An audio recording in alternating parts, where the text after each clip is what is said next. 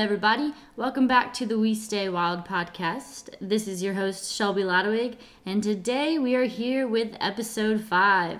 So if you've been listening to my past podcast, I've mentioned bringing on a super special guest, and today is the day. We are going to be talking plastics with my best friend and my sister, Samantha Ladwig. Here she is. Hello. You probably think we're the same person at this point. Yeah, our voices are very similar, so I guess we'll try to speak a little separately or make sure there's pauses in between. Yeah. We'll do our best for sure. But we wanted to come on here and I want to introduce my sister. She is currently pursuing her PhD in the study of microplastics, and I figured no better of a person to come on and speak about plastics than someone who is actually studying them. So here we are. Let's break down plastics. That is conceptually. So my first thing, Samantha, or Sammy, is what is plastic? How were plastics made? Yeah. So plastic is basically fossilized carbon. It's something that we get from down deep in the ocean. Well, maybe past the Earth's crust, and we pump out this oil, basically to use for fossil fueled energy sources. And then in that whole production process, you actually get something, a byproduct, that is what we make plastic products out of. So plastic water bottles, bags, whatever it may be, ultimately are fossilized carbon, things that have been baking underneath the Earth's crust for millions of years. And what was your second question? The next question was, why was plastic made and what is it good for? So I think the first plastic item, and this is not mass production, this is just like first creative thing, was actually a cue ball for a pool table. And this is back in like the 1920s or something. And it was something about how it was a better resource than ivory, because there were environmentalists also concerned about using too much ivory from elephants and, using them for that resource and cutting off their tusks. So they wanted something else, and it, I guess, ended up using plastic for the cue ball instead of ivory was fine. I may have this story a little bit wrong, but I don't know. I kind of found that interesting that we do care about the earth collectively, and we want to protect our resources, but sometimes those solutions we come up with end up creating their own problems, and that's why it's healthy to have a balance of sorts. So with plastic, we started mass producing, in the 1950s, maybe even before then, and then we didn't start sustainably cycling them back until the 1980s. And so there's this huge gap of mass production of plastic just skyrocketing. And we use them for a number of things. The medical field, it's super critical. We use them there just to keep things clean and not pass infections along. So we need single-use products for those type of reasons. But then it's just kind of like gotten out of control to the point that plastic is leaving its intended area in our world and going out into the environment, getting ingested by sea turtles, whales, and a number of other creatures, just suffering from ingestion and entanglement. And there are a lot of ways that plastic can be really bad for the environment, which we're going to get into. But first, I want to elaborate on why it's good for some reasons. like Sammy said, it's great for the medical field because it's sterile, but it's also great for a lot of other reasons, like transportation, because it's lightweight, so you can transport a lot more containers and items than you could in metal or glass, which means that you also cut down on emissions of transportation, so less heavier trucks or planes, so less fuel that's needed to take these things places. It does last a long time, mainly odorless.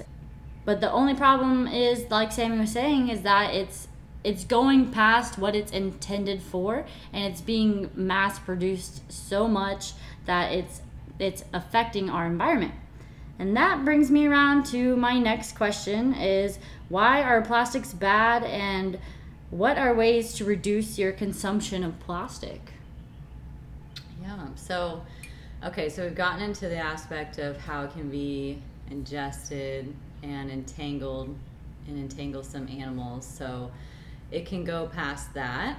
And the way that this happens is through the chemicals that it transports as well. So in the production process, it actually gets injected with additives.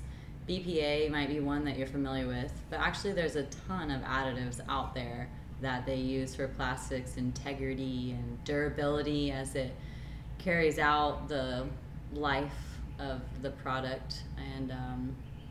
And we know that BPA and other additives are actually disruptive to endocrine systems, which are your hormone functions. So it can really disrupt the function of those, and with enough of it, right? You need the right load for that.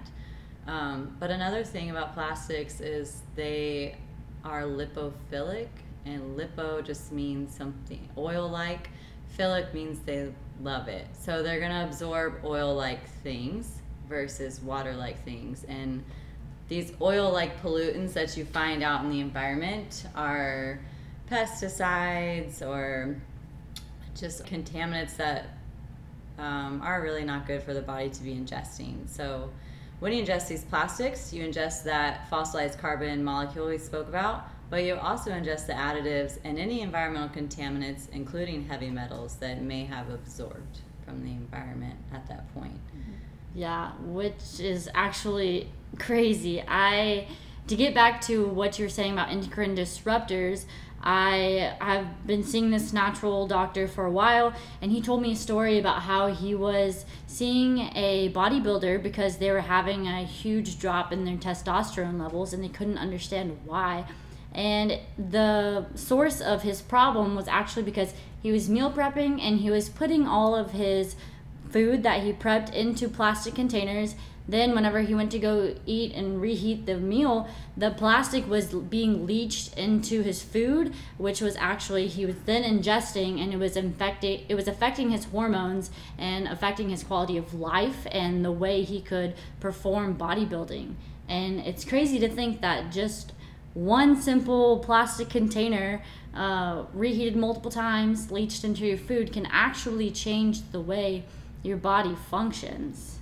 Yeah, I think an important point to point out is that plastic doesn't actually break down back into its carbon, hydrogen, nitrogen elemental form. It stays this long chain carbon molecule for a very long time, and we don't know how long these plastics will last out in the environment. And there have been some tests that they do degrade to some form, whether that's it just breaking apart into smaller pieces of plastic, or whether that is it's actually losing some R groups on the end of the plastic molecule, so the carbon molecule. So that, or it's losing the additives that were injected. Things like this. It does break down to some extent, but not the way that these more natural, easily broken down carbon forms that you find out in the environment, like plants or animals. They break down more naturally. The enzymes are available. There are some enzymes. That's an interesting topic. There are some enzymes out there for plastic decomposition.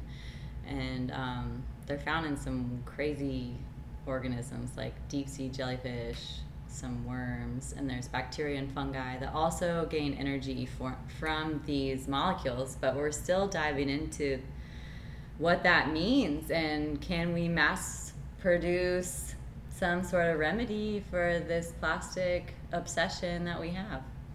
Yeah, that's really cool that the earth is once again solving our problems that we brought upon, but there's always a circle in life, and that's what's really cool. So, back to the second part of that question, what are ways to reduce our consumption of plastic every day? What would you suggest? What are the most easiest? Cool. Yeah. So I think most people would be familiar with switching from a plastic water bottle to a reusable water bottle, and from the plastic grocery bags you find at the store into reusable grocery bags. And I totally think that those kind of efforts, a number of other ones that you do in your daily life, are going to help, because you're the consumer and you have the power. The producers are nothing without you. So if you can stop buying or utilizing the product, then we can cut the unnecessary plastics out of our life. And we're not here to tell you that we don't need plastic, because there are, like we said, important parts of our life that we do need it in, like the medical field and so on. But if we can cut out the areas that we don't need it in, then we'll cut out a lot of the plastic that we see out in the environment, and actually make this managing job easier for us to handle. And we can maybe then cycle plastics fully back to something else that they can be used for, rather than going into the environment. Yeah, 100%. Yep, those are great examples that I for sure would have said as well. And so now that we've kind of covered what plastics are from like the molecular standpoint, why they're good, why they're bad, ways you can reduce your footprint, I want to let Sam talk about what she's doing in her PhD, or just kind of like give an idea and give a little bit more on her background of what she's doing, because it's really cool and she's super awesome and smart. So here you are. Thank you. Cool. So earlier we spoke about how plastics don't break down completely, but they do break down to some extent, and they become smaller pieces. And this is the size that my research focuses on. We call them microplastics in the scientific world. And these are pieces of plastic that are 5 millimeters all the way down to 1 micron. And these plastics are tiny. Some of them you can see if you put on the tip of your finger, and some of them you need a microscope to see. They're just that small.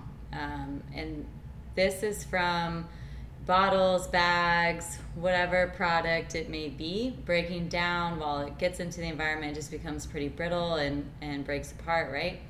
Or it can be from your clothing. A lot of our clothing is made up of something called polyester, which is a plastic.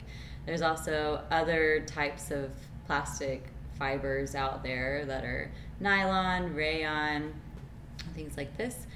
And when you wash your clothes, actually, you get about 1,900 fibers per garment that you put into the load. So you probably put like something 20 garments or 30, however it may be, depending on the size of the garments. And just times that by 1,900 fibers. By the end of your wash, you've just got thousands of fibers coming out. Shelby's doing the math now. 38,000 plus fibers per load of laundry. And then you put them in the dryer, and depending on how good your lint filtering system is, ultimately your lint is whatever fibers came off your clothes. Some dryers just go straight through the wall out into outside of the house, and that can disperse fibers out into the atmosphere, actually. So we get fibers going out into the atmosphere or into our wastewater treatment plants. They're too small to be collected by a lot of the filters on the treatment plants, so they can bypass that and go straight out into the environment. Or they get collected in what's called a flocculation process at the treatment plant. And that's basically particles just being spun about in the water, and they just kind of attract to each other and then stick to each other, fall out, and they can separate that, what they call sludge, from the water. And that sludge is very nutrient dense. They take that, and that goes to some sort of agricultural land because it's got a lot of nutrients, and then they use it there to grow the crops. And it then rains, and you can see those fibers making their way from the agricultural spot they were used for there and down into rivers and streams via runoff from the rain. So the one more way you can get microplastics are actually from the production process that we do. So we actually don't do it anymore in the United States, and Thank as goodness. of this year, Woohoo. yeah, or New Zealand, where I study, we can get into that, and then also in the UK and some other countries around the world as well. These are just the ones on the forefront of my mind. So no more there, but what they're called are microbeads, and they're put into personal care products like face wash, toothpaste, even deodorants and lotions, body scrubs. And it's just so you have this abrasive particle there that can be used as a scrubber and clean your skin off, right? But we've been using natural products even before plastics came about. So coconut husk and seeds and Sea salt even. Those are great scrubbers. So you can check your products at Beat the Microbead, maybe it's something like that, .com. And you can check whatever product you're using, but if you're in those 3 countries I listed, they shouldn't be for sale anymore, or they're not in production anymore, one of the two. So, yeah. And then that leads me into what I'm doing. So those are microplastics. That's how we get them. And as I spoke before, these are carbon. So they themselves are interactive with the environment, and the chemicals that they carry are too. So them being out there, being ingested, secreting their chemicals into the environment are causing effects. And my research group is looking at the extent of these effects at the ecosystem level. We've studied, not my group specifically, but, well, part of them actually, the literature, what I mean, is heavy on how plastics affect organisms, and they're at this starting point in the literature of saying how they affect the environment, but collectively they haven't put together how they affect the ecosystem wholly.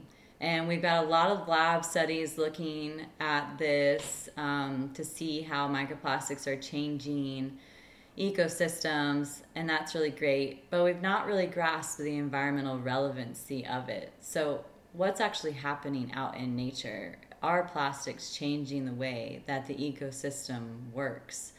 And what I mean by this is our ecosystems provide us more than just something to go out and be a part of, to have recreation in and wonder about and enjoyment. It provides us more than that. It provides us with the oxygen that we breathe. It provides us with good quality food and water. And my project is looking at how microplastics in the environment are ultimately changing this and having an impact. So I'm looking at how plastics change what we call them ecosystem function, which is primary production, so oxygen outputs from the environment, and then carbon and nutrient cycling, so how the earth completes cycles of the materials that are there, because there's this balance of building up things, so a plant is created and then breaking the plant back down after it's been creative, and it's a cycle. And we're seeing evidence in laboratory research that plastic is somewhat interrupting it and having a role in these processes. Yeah, so when it's all said and done, they're looking into science that could possibly change the world and just really help the way we move forward with plastic. And that's all that really can be said right now, but it's really cool, and I'm super proud of my sister. But thank you. Yeah, of course. I know we're going to create a website for you soon where everyone can go and see all your resources and all your publications. Yeah. But for now, if anyone wanted to contact you or to learn more or anything, how could they? Yeah, so I'm on Facebook. You can find me through Shelby's Friends, or just Samantha Ladowig. There's actually a lot more Samantha Ladowigs out there than I realize. We'll go ahead. We'll link that below her Facebook. And you can also find me on Instagram at Crafty Upcycling, where I have turned some useless products around the house into more useful, functioning materials that we enjoy to look at too. So that's kind of a hobby of mine. But if you have any questions about what we spoke about today, my research, or even studying abroad, because I'm working on this in New Zealand, not at the moment, but soon again. Yeah, that's honestly something really significant that we kind of skipped over. So she's getting her PhD, which awesome, but she's doing it at the University of Auckland in New Zealand. Yeah, so I have a pretty phenomenal group that's there, and that's why I went there in the first place. I enjoy the research group I'm with and the project that we're on, and I love living over there. It's such a beautiful country, and if you ever get the chance to live abroad, just travel in general. It's so good for you, the soul, the body, the mind, all aspects, and I've grown a lot, and I think Shelby has too, and she's spoken about it on her podcast as well. So heck yeah. I will preach travel till the day I die. It's so spectacular. Me too. But yeah, so if you have any more questions about what she's doing, don't hesitate to reach out, find her on social media, or just contact me and I can point you in her direction. But is there anything else you would like to add, or? Not really. Thanks for having me on the podcast. Really enjoyed it. Yeah, thanks for coming on. And thank you all so much for tuning in to episode 5, which is us breaking down plastics. Not literally, because, we don't want to create any more microplastics than the ones that are already out there. But yeah, I hope you learned something, and I hope you are inspired to reduce the amount of plastics you use. And if you aren't already following us on Instagram or Facebook, you can find us at We Stay Wild Official, or you can go ahead and check out our website at westaywild.com. Follow my sister Samantha on Facebook. I'll link everything down below. But if you aren't already following me, your host, Shelby Ladowig, on Instagram or Facebook, you can find me at shelby.ladowig. So thank you all so much again, for real. And don't forget to reduce your plastic consumption, love yourself, love the earth, and stay wild.